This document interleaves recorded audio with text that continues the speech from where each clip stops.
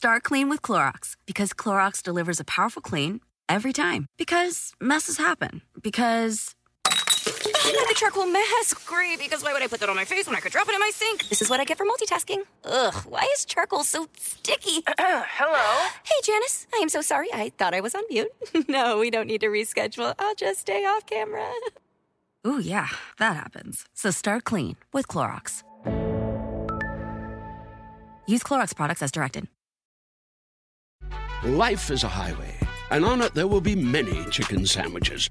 But there's only one McCrispy. So go ahead and hit the turn signal if you know about this juicy gem of a detour. Take me to the king. Hello, podcast listeners. My name is Kelli Richardson Lawson. I'm a mother, a wife, and an entrepreneur. I started the SonRise Project after our beautiful teenage son attempted to take his own life. Truth is, I'm tired. My husband and I felt despair, isolation, and immeasurable pain. I knew in my heart we needed a place for Black parents to share their struggles, find mutual support, and help our beloved children who struggle with mental wellness, addiction, or both. Each weekly podcast features an expert who shares their knowledge and takes questions from parents and children. Take me to the king. I don't have much to bring. The SonRise Project allows Black families, like ours, to find comfort in knowing that we are not alone. While the purpose of the SonRise Project is to share, support, and uplift, this conversation is not a substitute for medical advice. Finding the right healthcare professional for your family's specific needs is crucial. If you do not feel seen or heard, you should speak to more than one professional to find the right fit. Take me to the king. Good morning, everyone, and welcome to our weekly SonRise Project call. I'm happy you're here, and I hope that you find a moment of solace and peace this morning as we share and learn from one another in a safe space that's filled with love, compassion, and a mutual desire to heal our families and ourselves. I'm going to open with our serenity prayer, as always. God, grant me the serenity to accept the things I cannot change, the courage to change the things I can, and the wisdom to know the difference. I'm now excited to introduce our guest for the day. Dr. Linda McGhee has been with us on a few occasions, and this morning we have a very special guest, her 6'6" son, Darian. And what they will be talking about today, well, let me give a background a little bit about Dr. Linda McGhee for people who may be new. Dr. McGhee is a clinical psychologist with many years of experience in this area, specializing in teens and young adults and children's psychology. She also has a radio show, and she has been a dear friend of mine for over 17 years. We met when my eldest was born. And so I am delighted to have Dr. McGhee, or my friend Linda, on the phone, and her son Darian. And the topic for today is From Black Child to Black Man, the Promise and the Perils.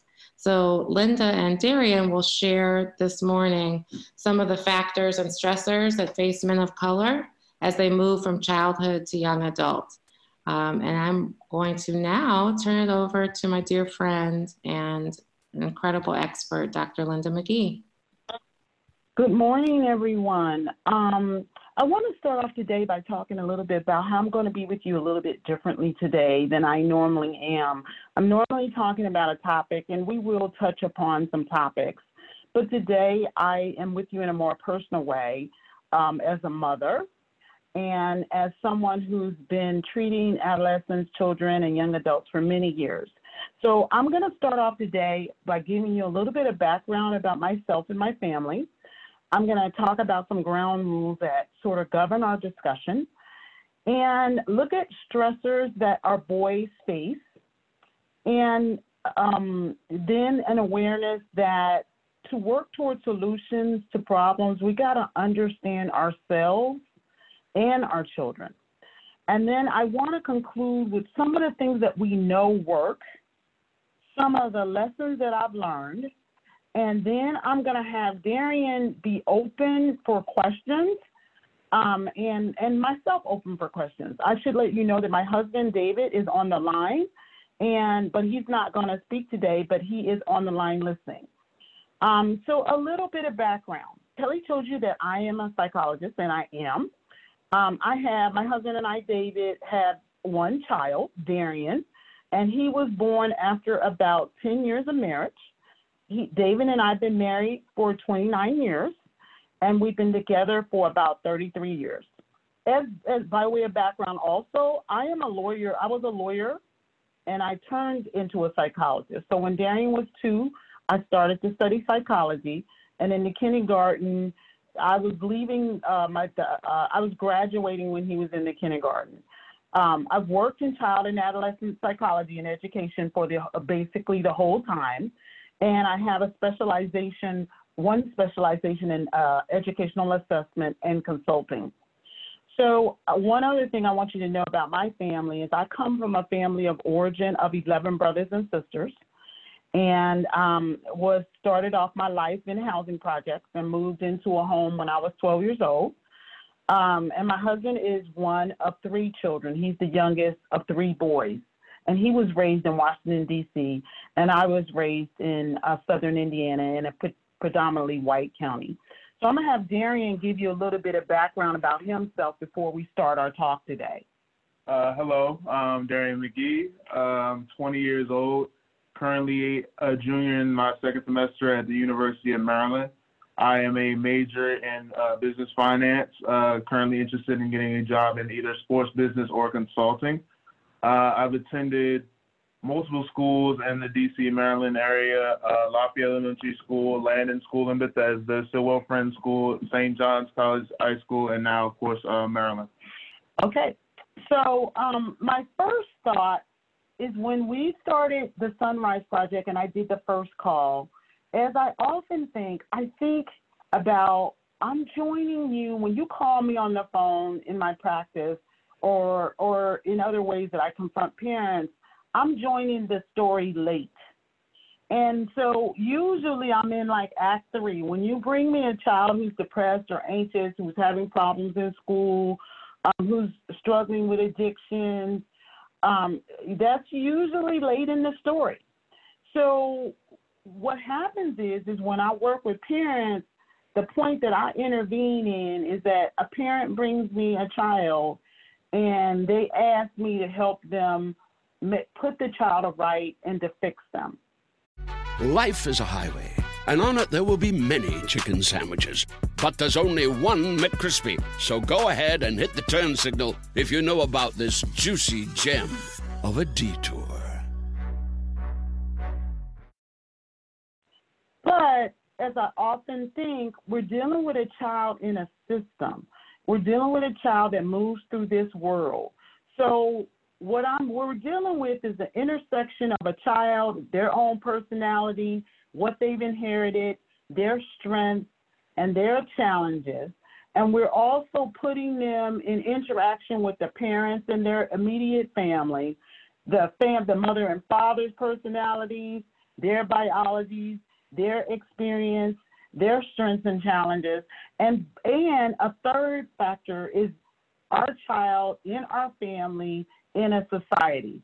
And we're in a society with Black boys in particular, which is the topic today, that is a society that has its racial undertones, overtones, and essentially a systemic racism. And so obviously that would be a topic that would take up 2 or 3 calls, but I wanted to bring the child into context with his own family and with the society at large.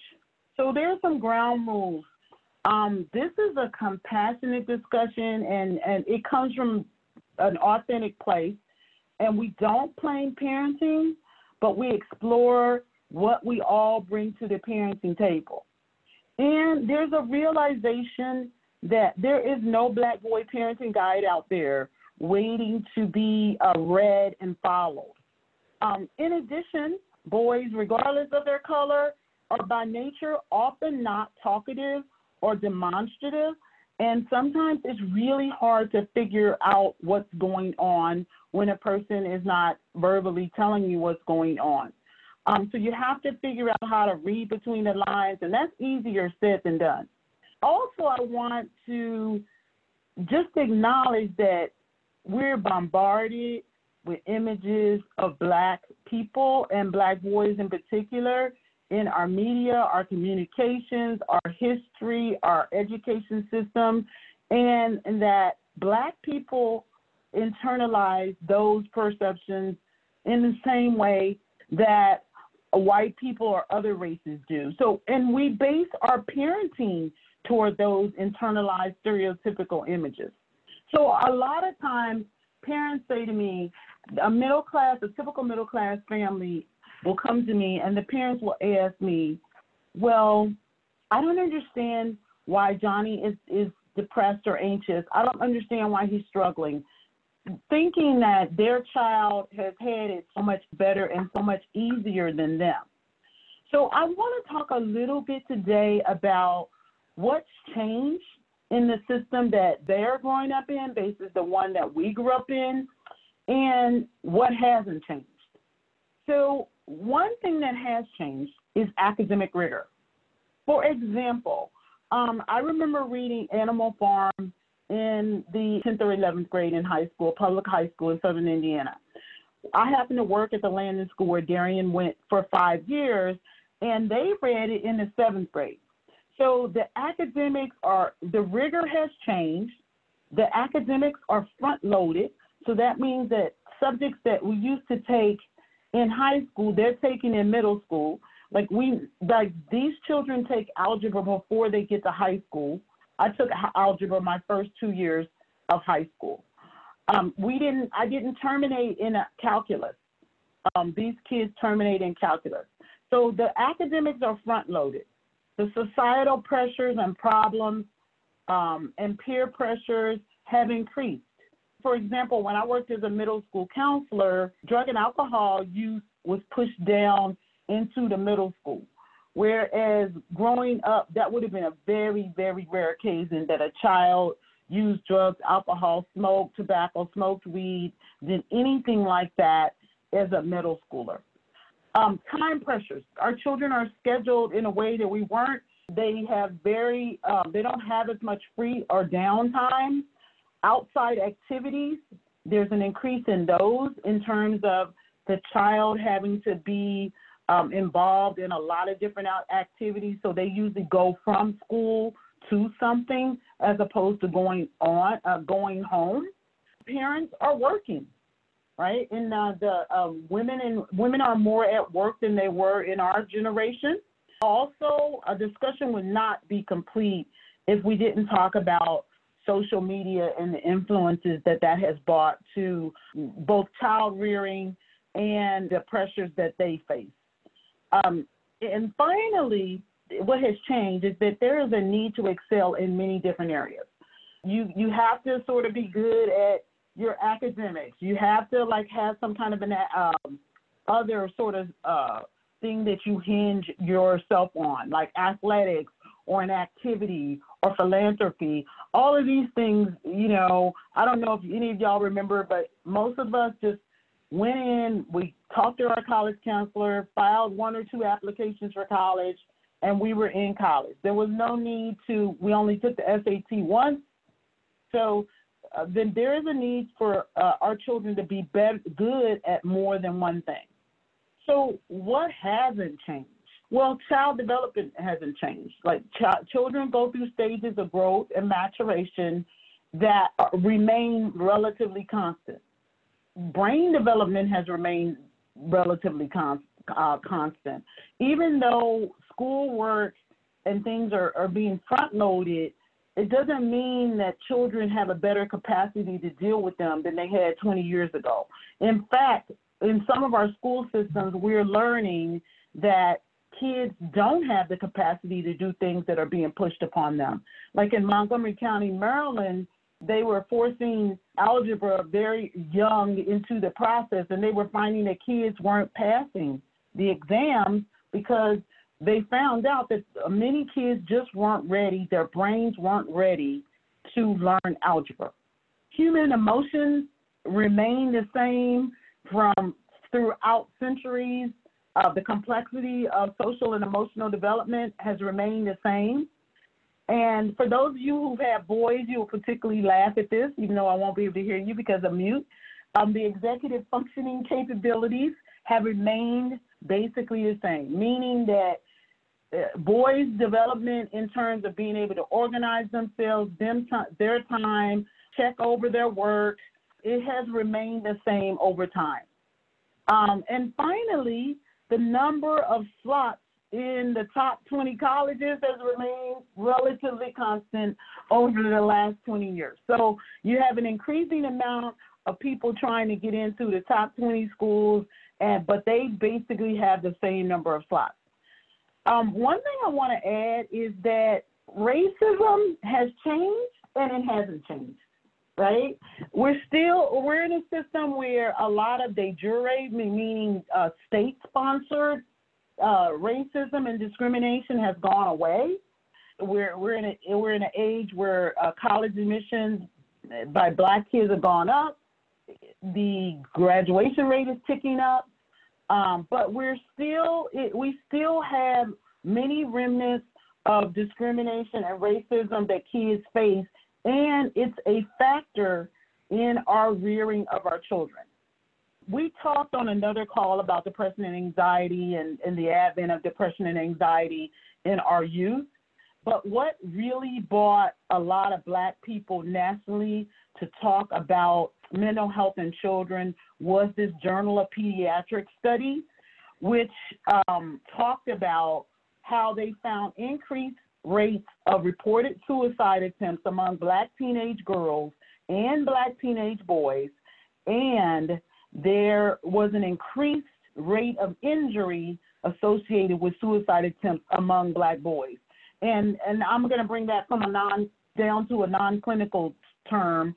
Why that was that Black boys often, unfortunately, use methods designed to work.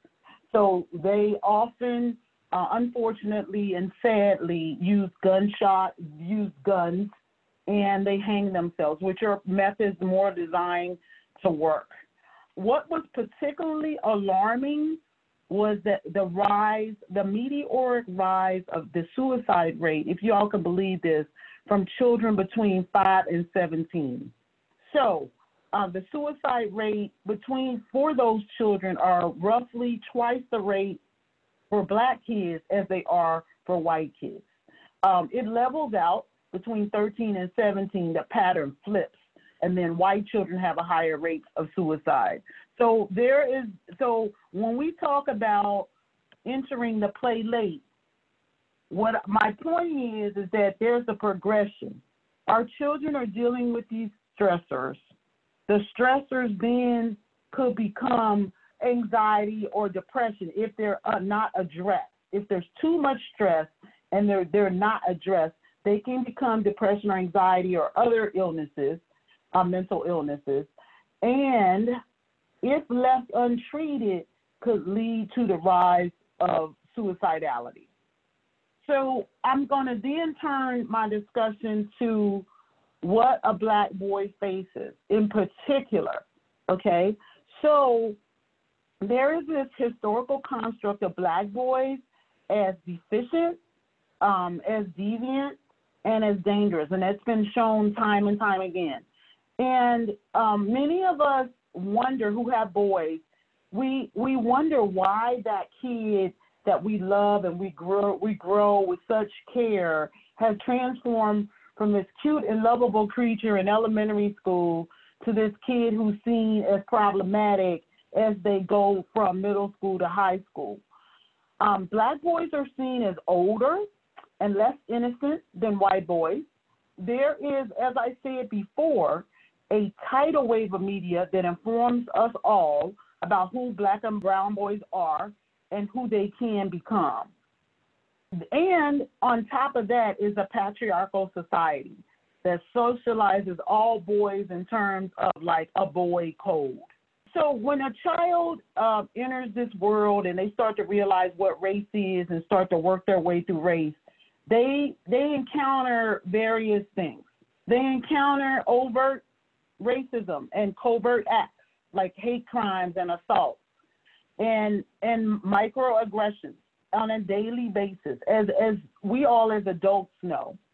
They also encounter this thing called stereotype threat, which is that we act in a way that sort of reinforces the stereotype. So, for example, if we think that we're not going to do well, then a lot of times unconsciously or subconsciously our actions sort of lead us to fulfill the stereotype. So let me give you an example. If a child is intimidated on a college campus by his Econ 101 class, he might not want people to know that he's intimidated. He might not want to go to his professor's office hours because he doesn't want his professor to think that he can't do it or that he's inferior. And our kids are less likely to join study groups and go to student services to get support. Also, what students encounter is they need a sense of belonging. They need social supports and mentoring that are different and than those of the majority culture. Life is a highway, and on it there will be many chicken sandwiches. But there's only one McCrispy. So go ahead and hit the turn signal if you know about this juicy gem of a detour. We often have what's called the imposter syndrome or the imposter phenomenon, where we fear that we're not going to measure up. In addition, those of us we may have a little bit of survivor guilt. If we have left our neighborhoods and if we have become the only person or one of few people that have made it, and from our families or from our community, there's a little bit of survivor guilt, and there's a pull toward not wanting to leave the security of home and home base. At colleges and in high schools and in majority culture, private schools, kids often feel a sense of isolation. By the actions of personnel, we could also feel marginalized, meaning that our worth is discounted.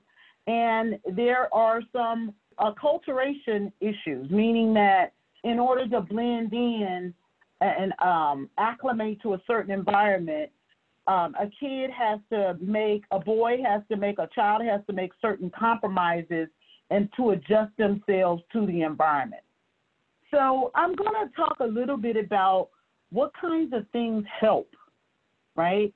So the number one thing that I want to emphasize today is that parenting is a journey in self-exploration.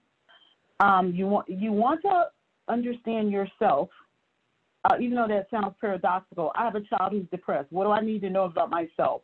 But learning about yourself and your own parenting strengths and challenges is very beneficial in order to support your child. The second thing is knowing your child. Kelli and I talk about this. I talk about this with all the clients. You have this idea in your head when you give birth to a child that he, and we're talking about boys today, that he's going to be tall, he's going to be athletic, he's going to be a Rhodes Scholar, he's going to be socially fluent, people are going to love him, he's going to work on Wall Street and make $1 million. We have all these images in our head. And not that all of them are bad, but they often just don't coincide with the child in front of you. So we need to just focus on paying attention to the child in front of you. It's like the difference between Italy and Holland. Like, Italy is a great place, but Holland is also great. And to realize that there are so many benefits and strengths that your child might have, that because you're so focused on that idea in your head, you might miss the fact that you're growing a little Rembrandt, or you're growing a great writer, or you have a child that thinks for themselves and has a real potential for leadership if it's developed. So just knowing and accepting your child, and then again, back to yourself, understanding the forces that drive you and your child. There is a study put out called the ACEs study.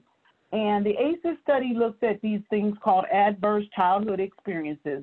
And when you look at those adverse childhood experiences, they have a real impact. So let's say, for example, that your mother or one of your parents was addicted to alcohol or went to jail or one of these things, or you operated under severe poverty, there was abuse, there was trauma. Parents need to understand that adverse childhood experiences, or ACEs, will impact not only their own mental health and their own outcomes, but it also impacts things like diabetes, it impacts autoimmune diseases. So the whole point of the ACEs study was to understand that when we undergo these events in childhood, that they impact our mental, physical, educational, all of these things as we emerge as adults. And those things impact the way we parent. So if if no one in our family graduated from college, then we're parenting based on that fear, and that I'm a first gen. So meaning that I was the first person in my family to graduate from college. I wasn't the last person, but I was the first person. And so that kind of defensive fear went into my parenting. So understanding that your ACEs and your childhood experiences impact your parenting, and trauma in and of itself. If you've undergone some sort of trauma, then that trauma impacts the way you parent. Also, again, systemic racism impacts the way you parent. Because there's so many pressures, we're trying to protect our boys from being a statistic, from being a part of the system, that we are parenting in a way to guard against that. So we're trying to push them into careers that may economically protect them. We're trying to be defensive in the way we talk to them about going out at night. Many of us, if we see our kid walk out the door, we're fearful. So it's only logical and rational to think that we're parenting based on those things. Also, what helps is when you get help for yourself and your child at early stages. What protects boys in particular is, the studies say, is that resilience. Like if you can build resilience in your child, the ability to withstand the day-to-day forces of life, if your environment is stable and you're supportive of your child, those things help. In environments, what helps is people that look like them. So when you're placing them in educational environments, having them be among peers that look like them, and having teachers and administrators that look like them, and people that you can reach out to. Parents also can trust their instincts to know that sometimes in their guts they know something is wrong, and they know that something needs to be explored, and they wait. So trusting your instincts and at least placing a call, talking to another parent, talking to a psychologist, talking to your school counselor. And then that brings me to the point of listening to prevailing observations. A lot of times people come to me and they say, well, the third grade teacher and the fourth grade teacher told me that he seemed anxious, but they're bringing me a 17-year-old. So if there is a prevailing observation, please listen to it. Timely intervention. Dealing with a fourth grader with a little bit of anxiety is really different from dealing with a kid who's going to college in 5 months. So get intervention early, and understanding that one size does not fit all. So each children has to be treated as their own separate entity. It doesn't really serve you to compare them, and it also is hurtful and undermines the child development. And the last thing I want to talk about is this thing I call the conspiracy of silence before I go into lessons learned. The conspiracy of silence is that as Black people, we're so, like I said, we're often protective. We're often trying to keep things contained in the home and not talk about them. but we also are silent about problems. So we're siloed in that we think that our child is the only person that's suffering from these things. And that's often not the case. So I want to leave you guys with just a couple of thoughts about the lessons that I've learned, both from being an advisor to other children and as being a parent. Being a psychologist, funnily or not, is not a protective factor. You have your own issues with your children that don't have anything to do with you being a child psychologist, and so I'm not immune from the slings and arrows of bad parenting. Parenting is an evolution, and I've grown probably more than Darian through this process, and I had to realize that I was raising a whole child, not an academician, and I was not just an academician. I wanted to raise a child who was well-adjusted and ready to go out there into the world, not just whose books were straight. The fourth lesson that I learned is that Black people have this thought that we are invincible, but we are not invincible. We have the same human frailties as anyone else. We're a strong people, no doubt about it. We've survived a lot, no doubt about it, but we're not invincible. Also, in our phraseology, a lot of us were parented by the beat-down method. And, so I joke a lot to say that one of my books is going to be The Beat-Down Ain't Working. As a sole source of parenting, the parenting method is not going to work on its own. We got to learn other methods of parenting. Also, not to be taken in by people's public proclamations, their Facebook pages. It's not all true, and you can't even compare your child to other kids. Just focus on your own child. I think involvement is key with boys, and you have to just have a lot of time on task. You have to be available for when they want to talk, and oftentimes that's not frequent. But when they are, you need to be there. The phone needs to be off, and you need to listen. That was one that I had to learn myself. You have to figure out what makes your child thrive, not just survive, but thrive. Not what makes me thrive, but what makes him thrive.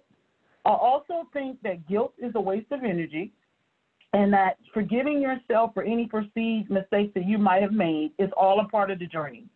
Parents need to take care of themselves, and oftentimes what I see is an embattled parent. They'll come to me, and they'll be in complete defense of their child. And I'll just say to them, sometimes defending your child at all costs may not be what's best. It may be at that time it may be good to go and see what is actually going on and not just defending them out of instinct. How we were raised is instructive and sometimes can be valuable, but it's not always right or appropriate for the child that's in front of you. Also, a reminder that we live in a sort of a bubble in this DMV area where the college education rate and for Black people is high. But just a reminder that this is not the case for the country as a whole. The college graduates among Black people in this country is still at 20%, or just under 20%. So like 8 in 10 of Black Americans don't have a college degree. Finally, I want to encourage parents to, when things are not working at a school or in an environment, to consider pulling the plug earlier as opposed to waiting till the damage gets greater with your child, and understanding when you should intervene and when you should lay back and let your child have a lesson is difficult, but you should have discussions and internal dialogue about when to intervene. Sometimes when the system is hard against your child, or when you feel like that there's racism or some really big unfairness, you need to intervene, and you need to intervene hard. And finally, Darian played sports throughout his career. I want to just have a couple of words about that, and you're free to ask him about that. As a matter of fact, I'm going to ask him about that. Sports are a hard road, and they come at a cost. And finally, prayers work, but earthly help is sometimes necessary. Getting support is not a sign of weakness, and things are not going to be fixed by ignoring them. So with those comments, I am going to lead off by asking Darian to, and Kelli, unless you have anything, do you want to lead off with a question for Darian? No, please go right ahead, Linda. I was going to ask Darian about a couple of things. One is racism that he may have encountered as a young Black boy that other kids don't necessarily face. And also for him to, like, just expound a little bit about, like, a day in the life of being, like, he was a walk-on for 1 year at college in sports, to have him elaborate on that a little bit. Sure. So an example of some racism or racial biases that I faced when I was younger, some of, like, the generic things, like I've been followed around, like, certain convenience stores by owners. I've been stopped by the police when there hasn't been seemingly a good reason. But I feel like, especially for me, that I feel like my parents prepared me on how to handle those situations well, and I guess to not react in a way that could provoke more conflict in that situation, and try to get out of this situation and just be calm and act rationally so that you can survive as a Black man in this world, because it's going to be hard in certain situations to keep your cool, but you just got to calm yourself down and try to make the right decision. So, but it is hard, but I think it's important to talk to your kids about that so that they're prepared for the world. And the experience of being a walk-on is a lot of work. It is a full schedule. My schedule when I played football was waking up at 5 a.m., practicing from 5 a.m. to noon. Then I would go to classes from about 1 to 5. We would have film from 6 to 8 at the stadium. Then we have tutors from 8 to 10 if you needed the tutors. And then after that, you'd have time to, like, do your homework or whatever you needed to do. But, yeah, it was a full day, and pretty much everything was scheduled. You really didn't have that much time for free time. Very structured. The workouts were insane. We had this thing on Thursday called Dawn Patrol. Wake up 4 a.m., go to the stadium, and you work out for 2 hours. The workouts were so hard that people would throw up 3 to 4 times during the workout, running around the stadium steps, doing a bunch of crazy workouts. We would weigh ourselves before we did the workout on Dawn Patrol, and I would lose almost 10 pounds after just a 2-hour workout. It'd be crazy. It's very crazy. But yeah, sports is a hard thing to do in college. There are obviously advantages and rewards to playing sports, but it's very hard, especially to balance that with a very tough major like business or engineering or something like that.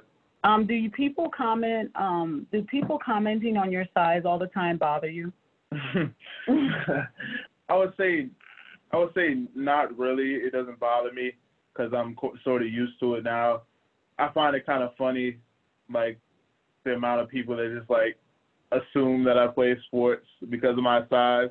I feel bad for people who are like 6'5", 6'6", that don't play sports, because it must get annoying to get asked, hey, do you play football, big man? Do you play basketball? Like, I feel bad for them, but I think it's just become like a part of, like, who I am as a person. But at the same time, I don't think it's right that you should assume just because you're like 6'5", 6'6", Black man that you have to be involved with sports. But that's part of, like, society's perception of tall Black men. So that's just going to come with that. So, Kelli, we could open it up for questions now. Yep, that's great. Thank you so much for sharing, both of you. Really appreciate it. I think one of the things you said that really struck a chord for me, and you've said this to me before, is really, the transition from loving the child that you thought you had versus the child that you have standing before you. Really learning to love that person is really hard. And it also takes time, it takes patience, it takes, radical listening and radical acceptance, which is really hard for most of us. I think probably all of us. And so that struck a chord with me. So thank you. If anyone wants to ask a question. Good morning. Good morning. Thank you all for being here. One of the things that you spoke of brought something to mind, because you mentioned that you have one son. And in my opinion, one of the other factors that plays into this whole development of that particular child is their place in the family. I have 3 children, and I have a set of twins. So one of my sons who faces some mental health challenges as well, he is actually the second son and the male of a twin boy and girl. Mm-hmm. And so one of the things, people tend to say that I overthink things, that I began to look at from a very young age was his placement in this family. Mm-hmm. Based on just some of his behaviors and things like that. Or, even he started stuttering at a very, very young age. And I took him to a speech therapist, and they felt that it would probably go away. But what it came from was that he had an older brother who's only 15 months older, an older brother, and he had a twin sister, and both of their language had developed, and he was just trying to keep up. And, it did go away. But that, to me, in terms of the placement of the child when it comes to siblings and things like that, have a very strong influence in their development of who they are. And right now, I'm just trying to encourage him. His older sibling has started his first year in college, and he kind of shadows him and has always shadowed him in everything, that he's truly his big brother. But I've tried to keep pointing out to him that the road that your older sibling has taken may not be the road for you. And if it isn't, it's okay. We just have to find the right path. That's it, Yeah. Mm-hmm. Your point is very, very well taken. I come from a big family, but I only have one child. And in a family of 12, interestingly enough, we've only produced 19 grandchildren. And my son is the number 19. Because I had my child out of order from my siblings, so I had my child last. Your children's siblings are their first points of comparison. And it's something deep about the relationship between the siblings. And whether it's spoken or unspoken, you're going to always, in some way, compare yourself to that sibling. Mm-hmm. You're going to look at what they're doing, and you're going to compare yourself.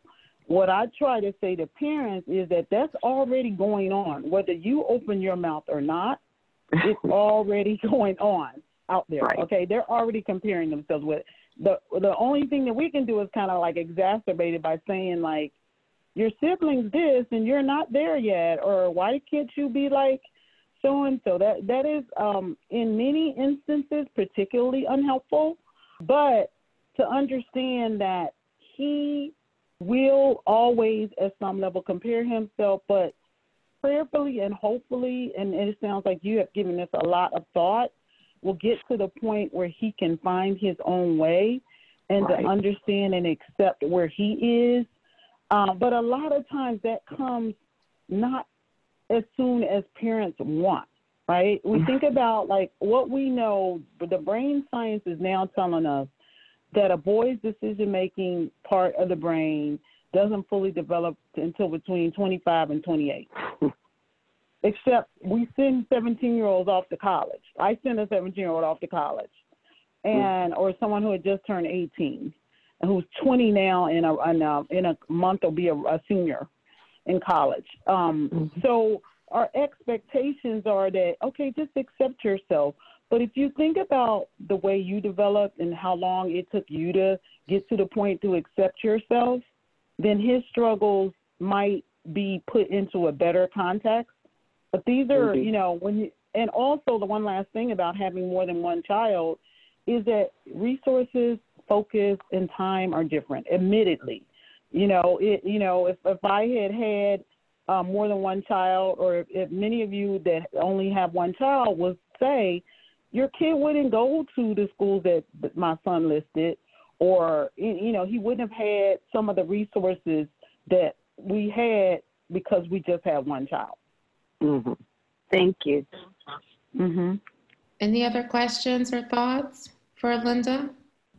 I'm calling with a question about my 23-year-old son who has struggled with both anxiety and depression. And he's been out of school for 2 years now. He was in an engineering program and didn't flunk out, but didn't keep his GPA high enough to keep his scholarship. But my concern is he, like many people that struggle with mental illness, has bouts where he doesn't believe anything's wrong. He stops complying with taking his medicine. Then he kind of spirals down. Then he takes it again or has a panic attack or something, and then he'll start therapy again. And he's very particular about who he'll talk to for therapy, and he feels as if he outgrows them within a month or two. And he is intellectually very bright, and so he has a lot of expectations about his therapist. But what I'm really wanting to know is how can I jumpstart him starting again with a new therapist, because he's a strong introvert. And one therapist once had me come and talk, you know, for one session to kind of give him all the background and history, because I think he hides parts of his history or doesn't recall it or doesn't believe it. And now I'm trying to set up telehealth with someone he'll find acceptable and yet give them this information. So I could just use tips on getting a new person up to speed. So one of the things that happens when there's a really bright person who is also fighting help is that they also like intellectualize, or they get in their head about their therapist. And so there's only like a certain level of therapists. Like I sometimes get calls from people that say they will only deal with psychologists. They won't deal with social workers. They have some kind of bizarre hierarchy in their heads about who's better and who's more educated. And a lot of times I'll have a kid who's also fighting therapy, who's been the one who's researched my degrees and qualifications and is in there questioning me about my techniques and stuff. I think a lot of that is a defense against help. And so when you say he says he outgrows a therapist, that's probably not true in most of the instances. I won't say that 100% all therapists are not created equal, but I will say that some of that might be his defense against wanting or accepting help. So I think that your best option is to try to find somebody that can legally treat him. The rules have been relaxed via COVID-19. So, cross state lines is now being permitted more. But what it sounds like to me is that he feels like these enormous attacks on when a kid doesn't finish college, there's a lot of attacks on his self-esteem that they will not talk to you about.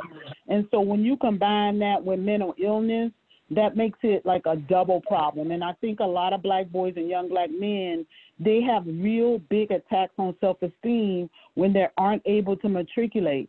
And they look and see like a lot of kids around them progressing in their fields and starting to get promotions. So what we want to try to do is define a therapist who understands that and who understands our boys and our young men, and try to like build a relationship with them first, and then to set some concrete goals based on what he wants to do. Forget about what you want to do, what the therapist wants, but it's like, okay, so you don't like therapy as a long-range solution. What are your goals? Give me your 3-month goals. And to start to try to work with him, to try to dig in. Like a therapist, we just need one therapist to be able to dig in with him. But I will suggest that you look at everything, including medication, everything, to sort of re-examine what we can jumpstart.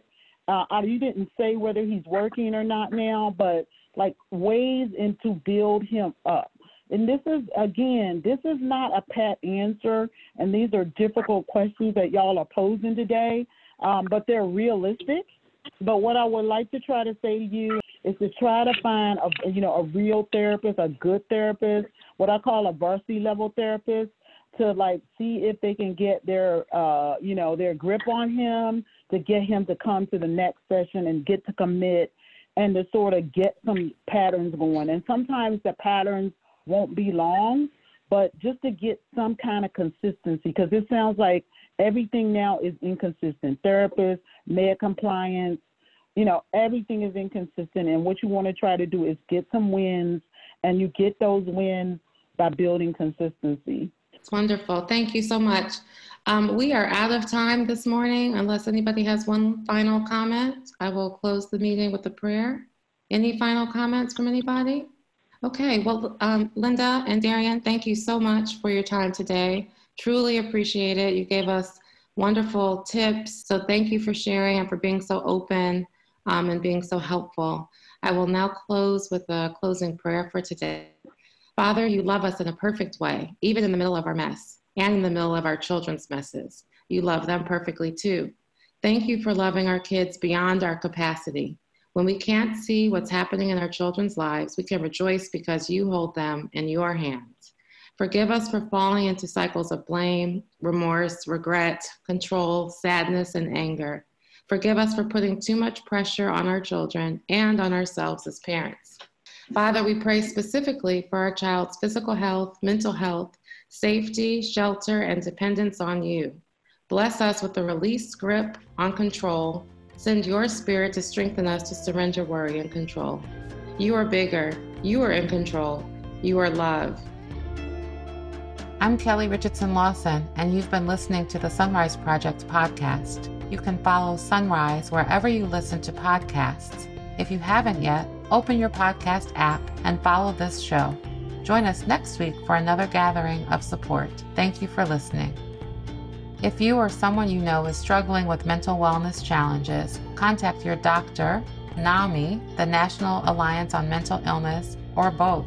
You can reach NAMI's helpline at 800-950-6264, Monday through Friday, 10 a.m. to 8 p.m. Eastern Time, or email at info@nami.org. Volunteers are working to answer questions, offer support, and provide practical next steps. Is there such a thing as a traveler? Not a Delta. Because we know on one flight, Mike in 8C prefers reality TV to reality. So we provide more than 1,000 hours of in-flight entertainment. While on the flight after, 8C is occupied by Jen, whose favorite snack is tea. That's why we provide fast, free Delta Sync Wi-Fi available for SkyMiles members. Because at Delta, we know. Refill? Everyone flies their own way. Delta. Keep climbing. Free Wi-Fi available on most domestic flights. Terms of use apply. Life is a highway, and on it there will be many chicken sandwiches. But there's only one McCrispy. So go ahead and hit the turn signal if you know about this juicy gem of a detour.